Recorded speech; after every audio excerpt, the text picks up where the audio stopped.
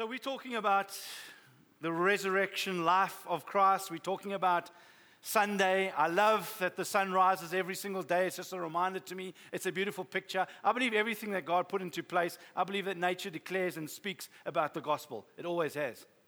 This is a beautiful, the gospel means good news. Every single morning as I wake up, whatever, and just have that wonderful knowledge that the sun is rising just enables me to understand that there is always a Sunday after a Friday. Friday is a real kind of shaking wake-up call to us as believers to understand what the price that God paid. But Sunday is just an amazing day. And I want to speak about Sunday today. I want to speak about Sunday in our lives. I want to speak about what that means.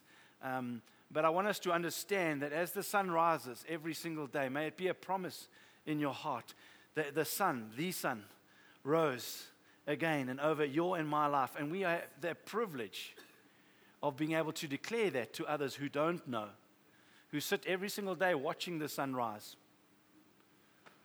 who go through life just in a mediocrity kind of, the grind, when life is so wonderful. Friends, I am more excited today because life is so wonderful, not because it keeps feeding me good things, but because He is good. I will not let life dictate who I am and what I do. I will let Him dictate because of what He did. Amen. So it doesn't matter what life throws at you. I understand that there's tough things that get thrown our way. But that's not to dictate our lives, who we are. I'm not going to let somebody else's position dictate my position.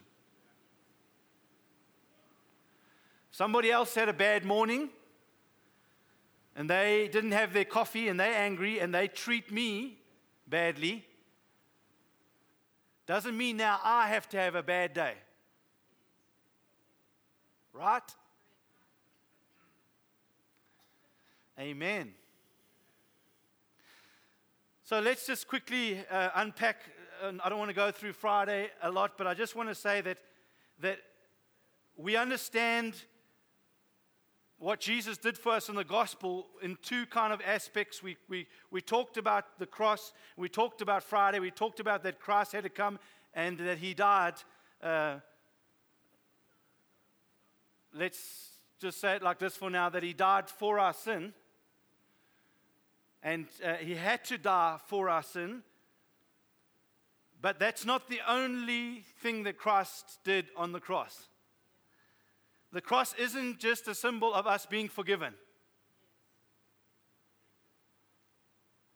If it was just a symbol for us being forgiven, friends, whatever you are journeying, whatever you're going through in life, if you go out today and you trip up and you mess up and you fail and you do something you shouldn't have done, you can come before this altar, you can come on a Sunday and you can kneel down and you can cry out and you can say, God, I'm so sorry. I've messed up again.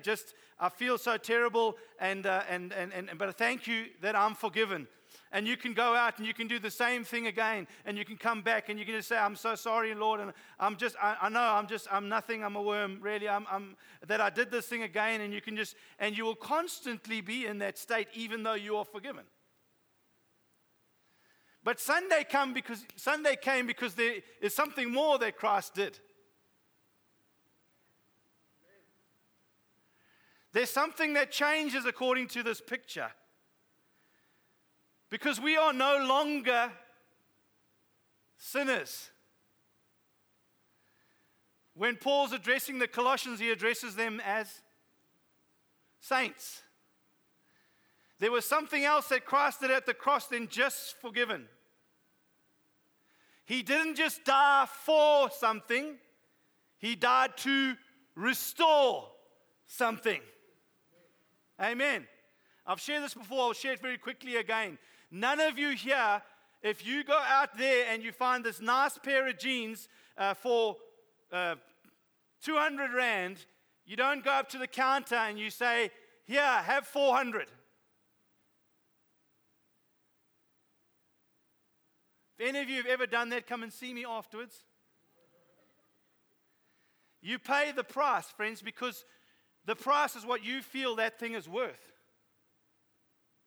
In fact, more than that, we haggle even the price if we can, because we want bargains. But friends, we know the price. Nobody pays a huge price for something that's not worth it. Friends, if you and I were just sinners, no, God would not have paid, would not have sent His Son just because we are worthless sinners. From the very beginning, He created us and He gave us a purpose. And from the very beginning, He knows who we are. Which is why every single day and all the time when He looks at you and I, He doesn't look at you and I in relation to what we've done. He looks at you and I in relation to what His Son has done. Every single time when He looks at you and I, He looks at you and I according to our purpose and according to who we are in Christ, not according to who we are in terms of what we've walked. We've got to understand that because He paid a price here, a very important price, which the church is not understanding. He paid a price for lost sons and daughters. They were made in His image. They were created for a purpose. They were made to who He was. What was God? God was love. They were made to be love. They were made to be His hands and feet. They were made to express love in this earth. That's what we were made to as the people of God. But we sinned, and because of sin, He had to come and die, friends. But He died, and He paid the ultimate price. Heaven did not give up the most valuable thing. God did not give up His Son, His most valuable family member, for somebody who was worthless. If you and I can understand our worth, you can understand that Christ gave everything because He wants to restore our worth back, our value back, who we are. Sunday is a beautiful picture and a declaration, friends, that it was more than just sin, friends. It was to restore us back to who we are. Christ rose again so that we could rise, so that we could be dead but be raised again into a new and living way of being His children. Amen. Of being who He always desired us to be, to express love. To be lovers of God, to be lovers of others, to be love itself personified in this earth. Amen. So when we come to resurrection life, friends, it is sad that a lot of the church, friends, have unfortunately taken on the gospel, friends, more as a bless me thing. The gospel was never about you and I.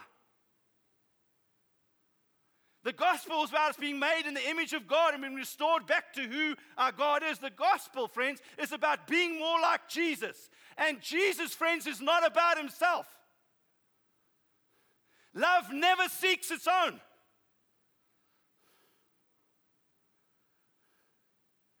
The gospel is about His great name, and it's about others.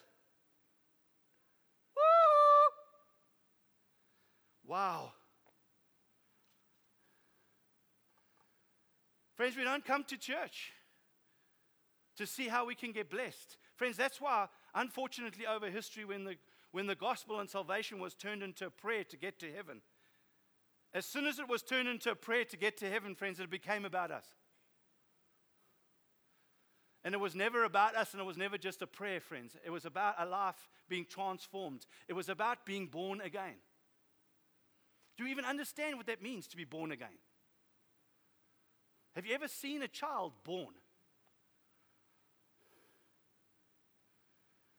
Something that you've never seen, that's been developing, and it's been in the womb there, and it's just been, and you don't know what it looks like, and it's just completely new to you, and then it comes out and it's born, this fresh, this new thing. It's new thing, new person. Just, it comes out, and sometimes everyone goes, "Oh, precious, you look so gorgeous," and most children are ugly. But the parents love them, and they just say, "Wow, you look so beautiful. Oh, look at my child. Look, it looks like Tom Cruise, you know."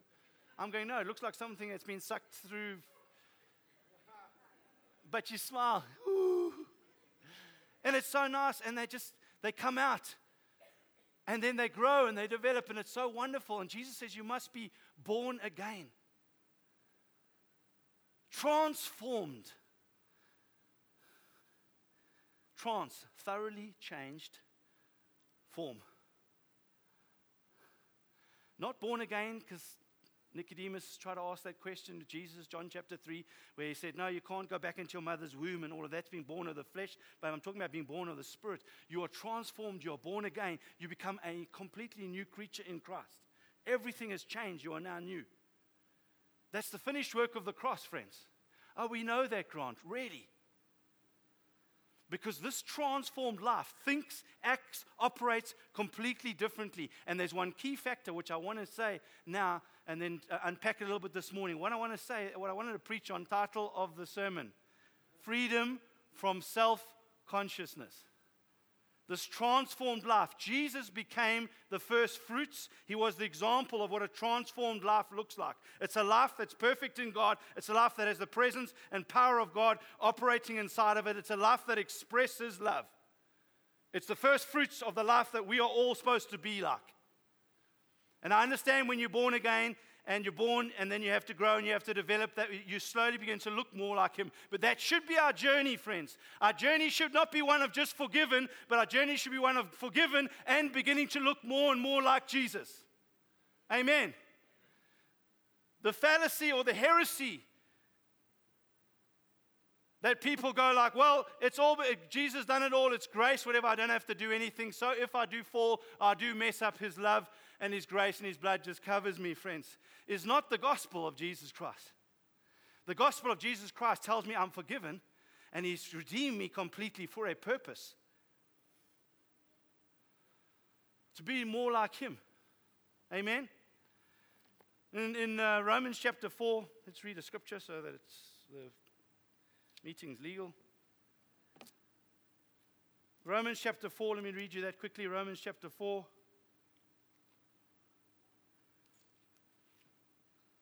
Acts, Romans. Verse 20, even if we read from verse 21. But the words, it was counted to Him, were not written for His sake alone, but for ours also. It will be counted to us who believe in Him, who raised from the dead Jesus our Lord, who was delivered up for our trespasses and raised for our justification. He was delivered up. That means Friday. He was for our trespasses. He died on the cross for our trespasses, take care of our guilt, our shame, our condemnation, everything. He died for that, friends, for all our trespasses, and we were renewed, made new, now put on a whole new garment, a new person, made in the righteousness of God. He was raised on a Sunday for our justification, just as if we had never sinned. Now I'm a new creature in Christ, just as if I've never sinned. I'm perfect, and because I'm perfect, just as I've never sinned, get the picture, friends. He nailed all our transgressions. The Bible says He nailed them. All the record, He nailed them to the cross.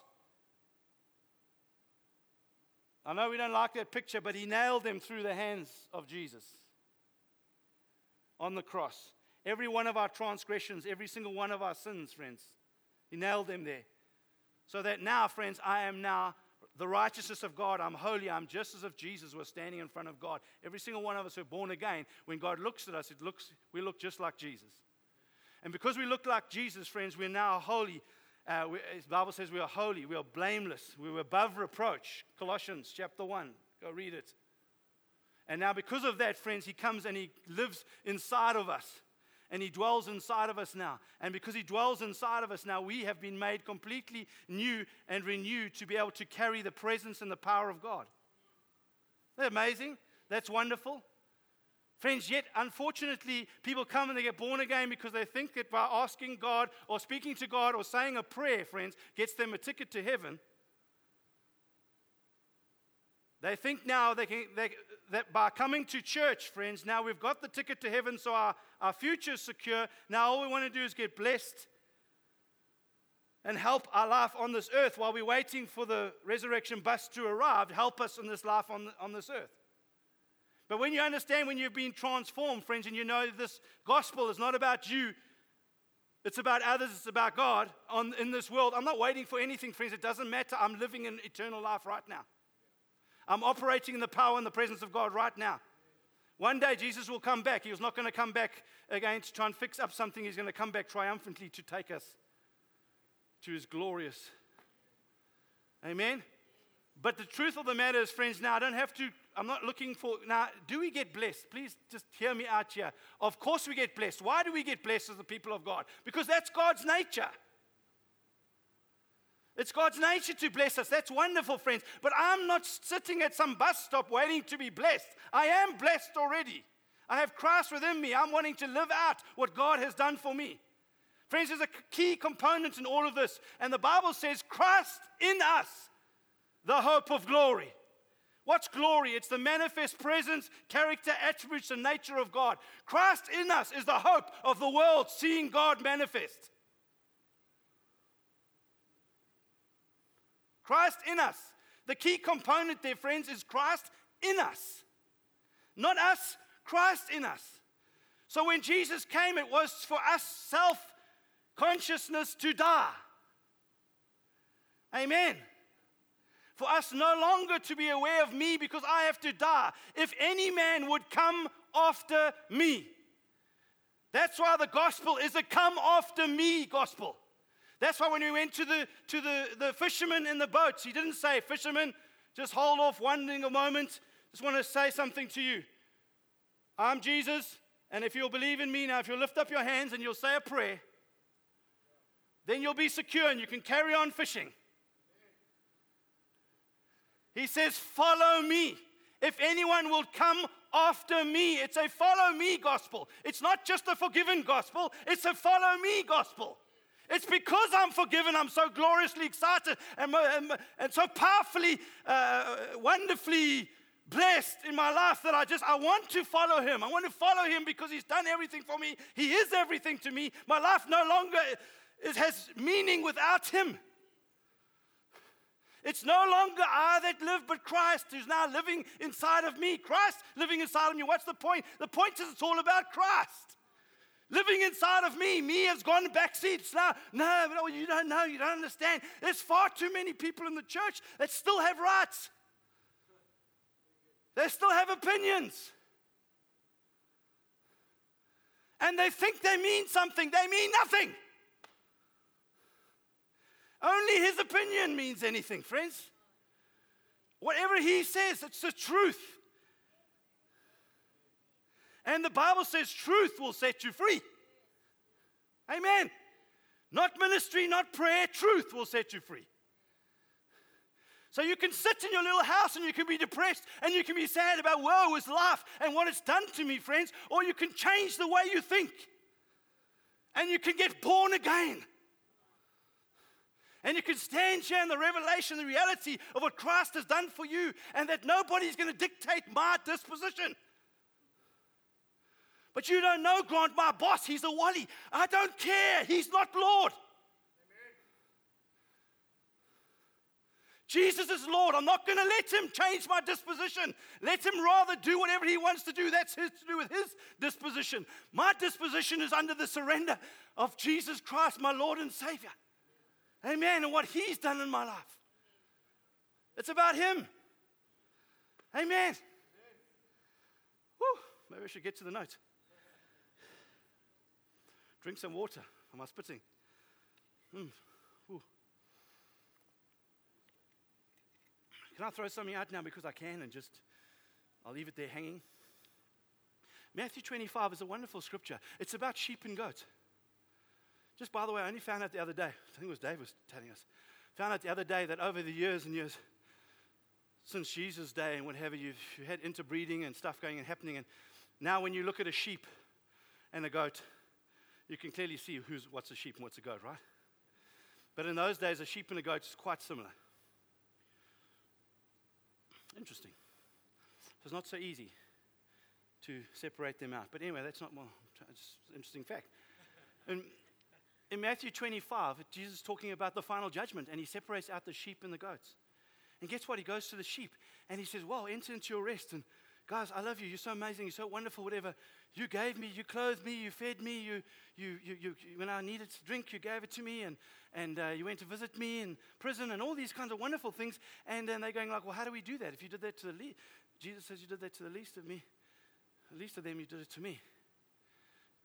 Don't lose the point of the story, friends. There was a group of people that were being loved and were giving, sharing, and there was a whole group of people that did nothing. He didn't say, well done, you group of people, you all said the prayer and lifted your hand and came to the front in church. Well done. You guys, you did not lift your hand, you did not say the prayer, and you did not come to the front in church. You guys, well done, you attended church, and every single Sunday, well done, you can now enter. You guys, you didn't come to church, so no, sorry, you can't enter.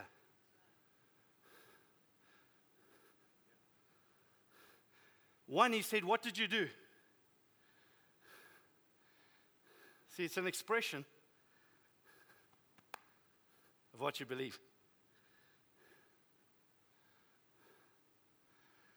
The challenge in the church is we're still not, if anyone would come after me, let him deny himself.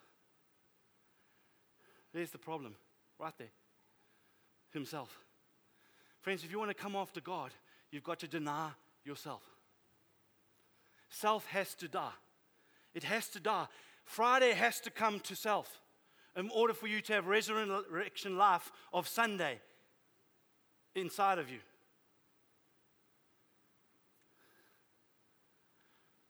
I'm not going to have time to unpack this. But man, if we as a church could catch this, the reason when we have self-consciousness, friends, it's the reason why we sin. When Jesus came to take away self-consciousness, that must die so that we can have freedom, friends. The truth sets you free from self-consciousness, where all we are is Christ-conscious. I'm dead, and now it's all about Christ, what Christ did for me when I wake up in the morning. I'm not waking up to not sin, friends. How many know that Jesus is not up there going, you guys need to shape up? I'm not standing here this morning saying, shape up, get your act together. Come on, guys, good, all connect together. I'm not here doing that, friends, because neither is God doing that. I'm crying out to the church and saying, get understanding. Get understanding of who you are. It's the truth that will set you free. You've got to know truth. No, you don't have to come up and get hands laid on. I've got many hands laid on, you can see. Friends, most of them didn't do anything. Friends, it was when I got a revelation of the truth. When the truth came into my life, when I began to eat, we became the bread of life. Then I realized all this truth that now sets me free. I stopped being self-conscious. And yes, there are moments, friends, but all I've got to do is wake up and go, well, that's not really who I am. That's not me. That's why it's so important we know who our identity, who we are in Christ. It's why we go and gather together as the people of God on a Sunday, friends. Because if we don't, friends, we can believe anything. And in the last days, there's going to be winds of doctrine. You're going to listen to TV and if there's still radio, people that listen to radio and all other kinds of things, listening to all these wonderful things, going, woo, isn't this so wonderful? Woo, and let's drift over here, and let's drift over there. But we come to church to hear truth, because truth is like an anchor for my soul. It's my hope, friends. It's what I put all my whole trust in. Is if He says it, I believe it, and I know that it will bear forth fruit.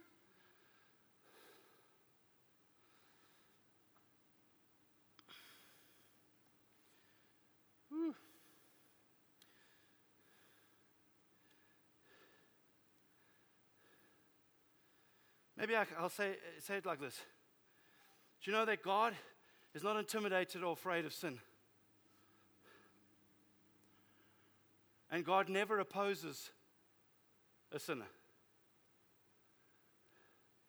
Because while we were yet sinners, Christ died for us. See, and if you're self-conscious, you're sin-conscious. My Bible tells me that God opposes the proud. Wow. Born-again believers, if they are self-conscious, friends, they are proud. Because Jesus came for you to die. And if you're self-conscious, He opposes you. I don't care how many times you pray. My Bible tells me He will oppose the proud. 1 Peter chapter 5, verse 5, James chapter 4, verse 6, 7. He opposes the proud. And God Himself will resist you. He resists arrogance and pride. He does not resist sin. But the church is spending their whole life trying to get their act together and sort themselves out. And I'm so impressive because I don't really sin, friends. Friends, the enemy's got you focusing on yourself. Focus on Jesus and be Christ conscious and understand that He's done everything and He is my all and I live for Him, friends, and then I humble myself. My opinion and my everything means naught. He means everything to me. Friends, and then he begins to flow. See, when we surrender to God, when we yield, when we lay down self and we let self-consciousness die, friends, the kingdom of God begins to flow. Let me give you a classic example in the life of the church. Let me talk about healing. When you get people up, and man, when you go out on the mission field, you'll see that this is a reality. You get a whole bunch of people up there, and you ask now, pray for them to be healed. So you go, you lay hands on them. How many of you have ever had this? How many of you ever had, when you go up to a person now and you lay hands and you're going to pray for them, suddenly the thoughts come into your head where you start thinking about what you're praying? You're wondering now, when I'm praying, going, I wonder if I'm praying right, and how am I praying? What are the words that I'm saying? And you've now concentrated more on what you're saying. And then you start to think, if they don't get healed, it's probably something that I didn't do right.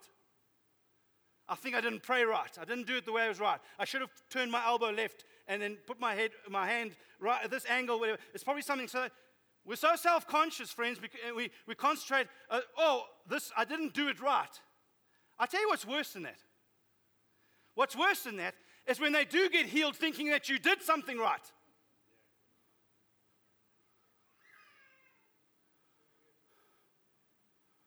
Friends, it's not about what you did right, it's what Jesus did right. Friends, we should outlaw longer than 6-second prayers. When you have a healing line, it should be 6 seconds, because you can't go wrong in 6 seconds. You can't even have time to actually think about yourself in 6 seconds. Simply just say, in the name of Jesus, be healed. Because at the end of the day, friends, it doesn't count how fancy or how wonderful my prayer is and what I do right or do wrong, friends. It's all about what he did wrong. The whole point of the exercise, friends, is that the enemy wants to get me thinking about what? Myself. Instead of, friends, the reason why I lay hands on is because of what I believe and because I love the person. Amen. We are called to be love. My whole point is I want this person to get healed because I love them and I believe that Jesus Christ died for them and for their sin. Amen. 1 Peter chapter 2, haven't got time to go there. If you have a look there, before it says, by Jesus' stripes we are healed, it tells you the reason why we are healed. It's because of the forgiveness of sins. See, when you understand that, you understand healing, you understand the price that he paid on the cross. My job is simply to release faith and love. Galatians chapter 5 verse 6 says nothing else counts except faith working through love. Amen. That's what the point is, friends. The exercise, friends, is also it's about self-consciousness again. We as believers, we've got to kill that sucker every single time he wants to raise his head. Jesus died on the cross so that we could be free from self-consciousness. Amen. What is the time?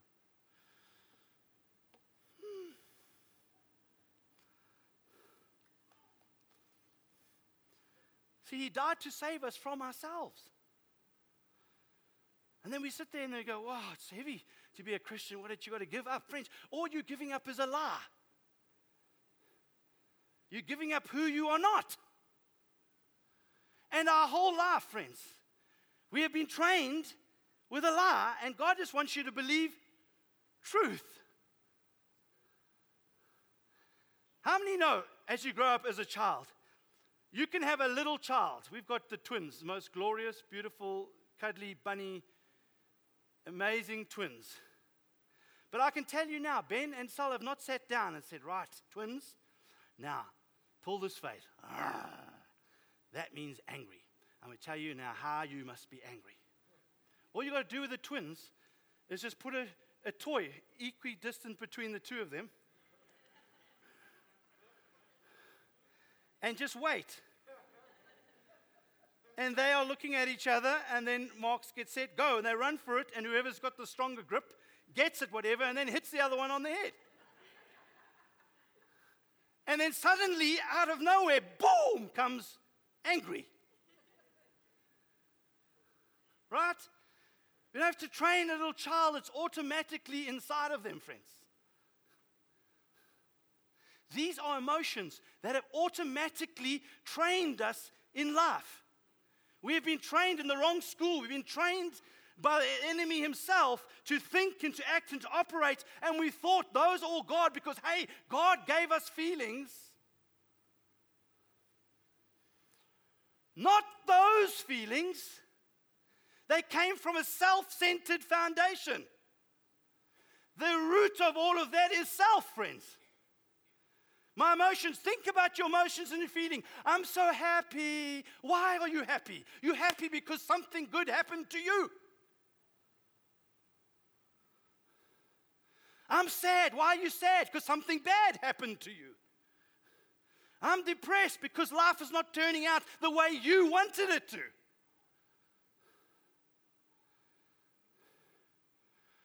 Far too much in the church, we are giving license to people to be discouraged.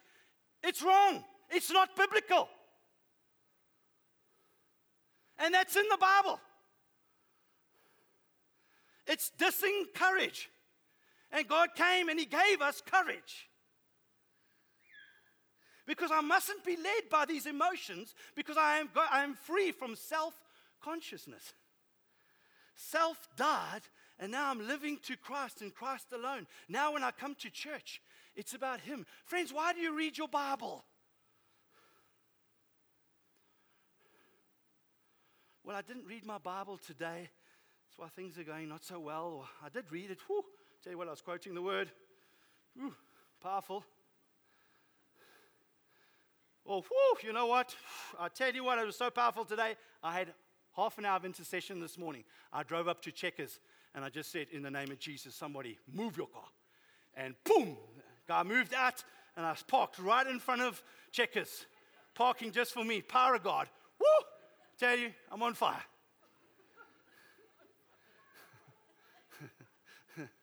Friends, lenses through which we see the gospel, lenses through which we live life and operate, friends, wrong lenses. Because Christ died for us and we have Resurrection Sunday because now He has been made alive to me. And I'm called to be Him. Oh, no, but you don't understand and you don't know what this person did to me, that person did to you. No, I know what Jesus did for me. And I'm not going to act and react like that. Friends, the reason why I open the Bible and I read it is to know Him. I want to know Him. I'm not reading the Bible so I can quote the scripture so I can get that new car. I'm not reading the Bible so that I can get parking right. I don't have to walk too far. I'm not reading the Bible because, hey, listen, it tells me there that all the blessings are mine. So right now, that person that's sitting over there, you're not getting the promotion. I am getting the promotion in Jesus' name.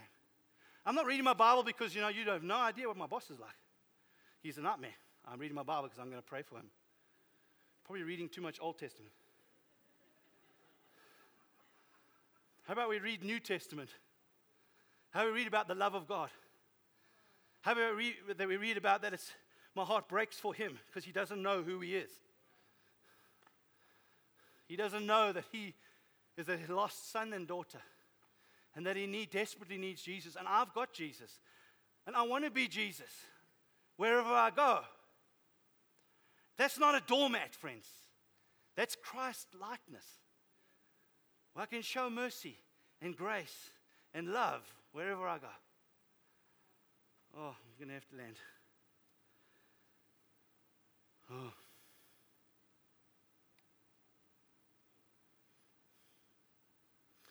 Friends, if I had to unpack this morning, just to help you understand what I'm trying to tell you, is that our Savior and our King, when He came to this earth, friends, it wasn't that John the Baptist was busy baptizing people in the water. I'm baptizing them. Repent, the kingdom of heaven is at hand.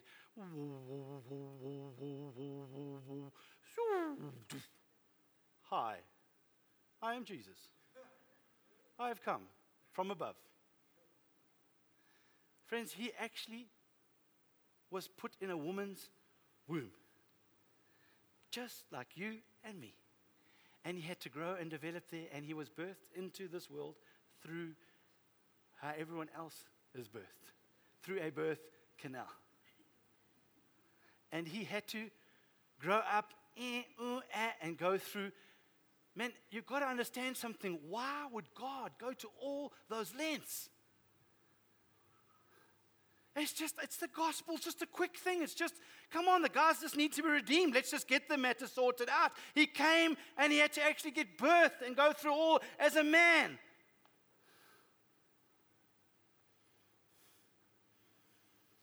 1 Timothy 2, let me just read it because I can. 1 Timothy chapter 2.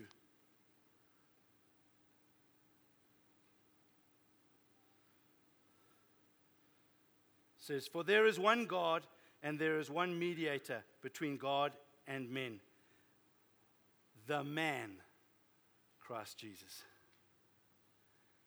Do you know right now, seated at the right hand of God is the man, Christ Jesus? He's a man. Did you know Luke chapter 24, I think it's around about verse 39, you can go check it out. He just comes into the room, disciples are all there. Woo! Must have seen a ghost. Jesus says, no, come feel, come and touch me. Woo! Still a little bit scared. I love that. It says they're marveling and there's like joy, but they still disbelieve. It's kind of like,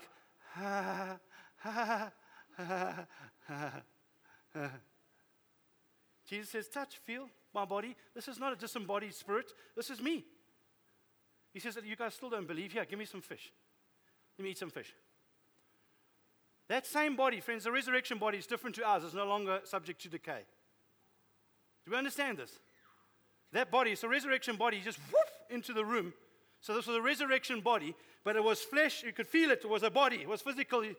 Jesus was still here. He could still eat fish. That Jesus is now seated at the right hand of God. The same Jesus. The man, Christ Jesus, is sitting at the right hand of God. Why, friends? Because he had to pay a price as a man. So that you and I could be transformed to be just like him as a man. That as a man I can live in this life. As a man I don't have to let life dictate to me and tell me and shape me and shape my identity, friends. As a man I can operate in the power and the presence of God and healing and delivering and setting people free. As a man I can do all of this. Because I'm no longer self-conscious. The minute I begin to look at myself, friends, I move out of the transformed life and I moved into the slave mentality. I'm no longer a slave. We have to study and realize 1 John chapter 1, it's the most powerful few verses going into chapter 2. It's an illustration about that that he took care of our sin and we're no longer, even though it's not saying that we can stand and say, oh, well, we just always sin, so blase, we just sin. Friends, the reason why we do that is because we're a slave. When you're a son, friends, and you realize your identity, you're free from that mentality. A good tree bears good fruit. If you don't believe you're a good tree, friends, you're never going to bear good fruit. But if you believe you're a good tree, it will bear forth good fruit. I promise you there's no apple tree here popping out an apple to prove to you it's an apple tree. An apple tree pops out apples because it is an apple tree. As Christians, friends, we're not trying to prove anything. Friends, the problem with proving anything, friends, is that we're pandering to unbelief. And we are not called to pander to unbelief. I have no time for unbelief.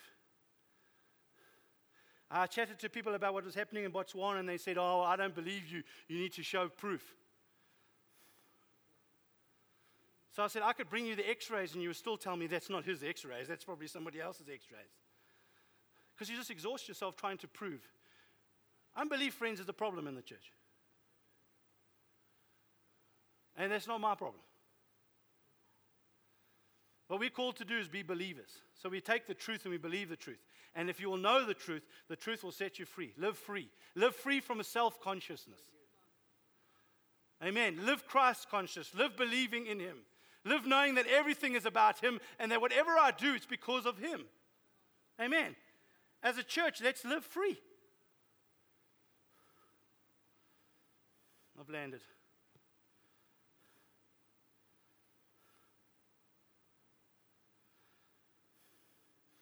If it sounds funny out of Jesus' mouth, it should sound funny out of your mouth. If it looks funny, if Jesus was doing it, then it should look funny at you doing it. Because love actually looks like something. It looks like Jesus. You know, Jesus, he fed a whole bunch of people. They were hungry, and he just fed them, just multiplication of food. And they followed him all around the lake, and they came to him. And then he said to them, he said, you guys only following me because of the food that you got. A whole bunch of people, not really interested in Jesus, actually only interested in the food. And then he went to the cross, and he said, as he was about to die on the cross, he stopped and he said, I remember you, Oaks. You only came for the food. Stick you, I'm getting off the cross. Friends, love, it never fails. People spat at him. They told him a whole bunch of stuff. They only came for the food and for the miracles, only what they could get. Man, that's why I sit and I say, I love the church. Because Jesus loves the church. And the church is made up of a whole bunch of different people. Some arrogant, some sitting there for what they can get. Some thinking they're more important than others. But love never fails. Love says, you know what? All of you are gold. Gold. And I'm not going to have a bad day if you don't like that. Can you imagine a people that they cannot be influenced other than by Christ? Wow. That is called the church. You go, by my circumstances, you don't know. I'm battling whatever, and then I've got to live life. You're not living where I am at, whatever. I'm battling to put food on the table. So you're making life speak louder than the Word of God. You're making life shape you. You're taking on the identity of the circumstance or the situation that you are facing rather than the identity of who you are in Christ. You see, that never changes of who I am in Christ. So life comes my way and I express life to the circumstance and to the situation rather than the situation try and speak death to me. Amen? That's because we have resurrection life inside of us. We have Jesus inside of us.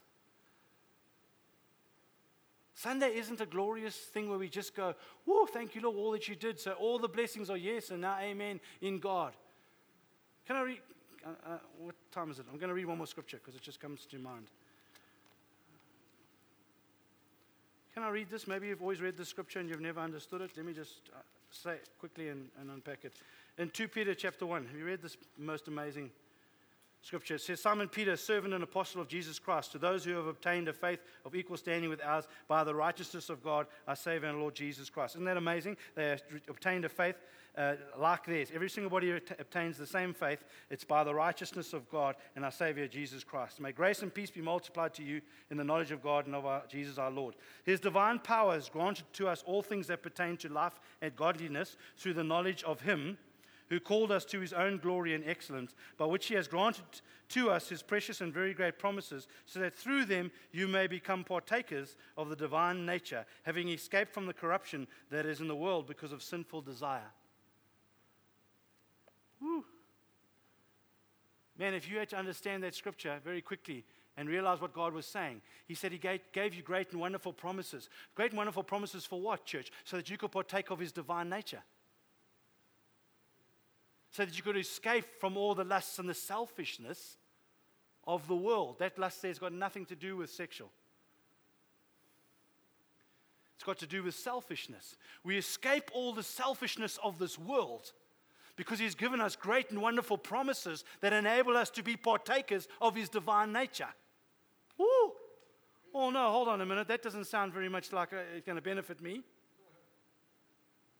Oh boy, maybe I should relook at the gospel. Maybe the gospel is about a whole bunch of promises that would benefit the divine nature of God being expressed in me living in who I'm called to be. Woo. Seek first the kingdom of God, and the rest will be added. Oh, I think I've heard that. Just might be in the Bible. Just maybe His divine life, His divine promises have been given to me so that I can operate in His divine nature and escape the selfishness of this world. Just maybe this gospel is not about me. Maybe this gospel is all about Him. Maybe if I live this gospel for me, I will live in mountain and valley experiences, up and down. And maybe the gospel was never about up and down. Maybe if I live totally for Him, I live in one direction, and that's upward, baby. Amen. I'm going from glory to glory. Amen. I'm being transformed. Woo. Shall we stand?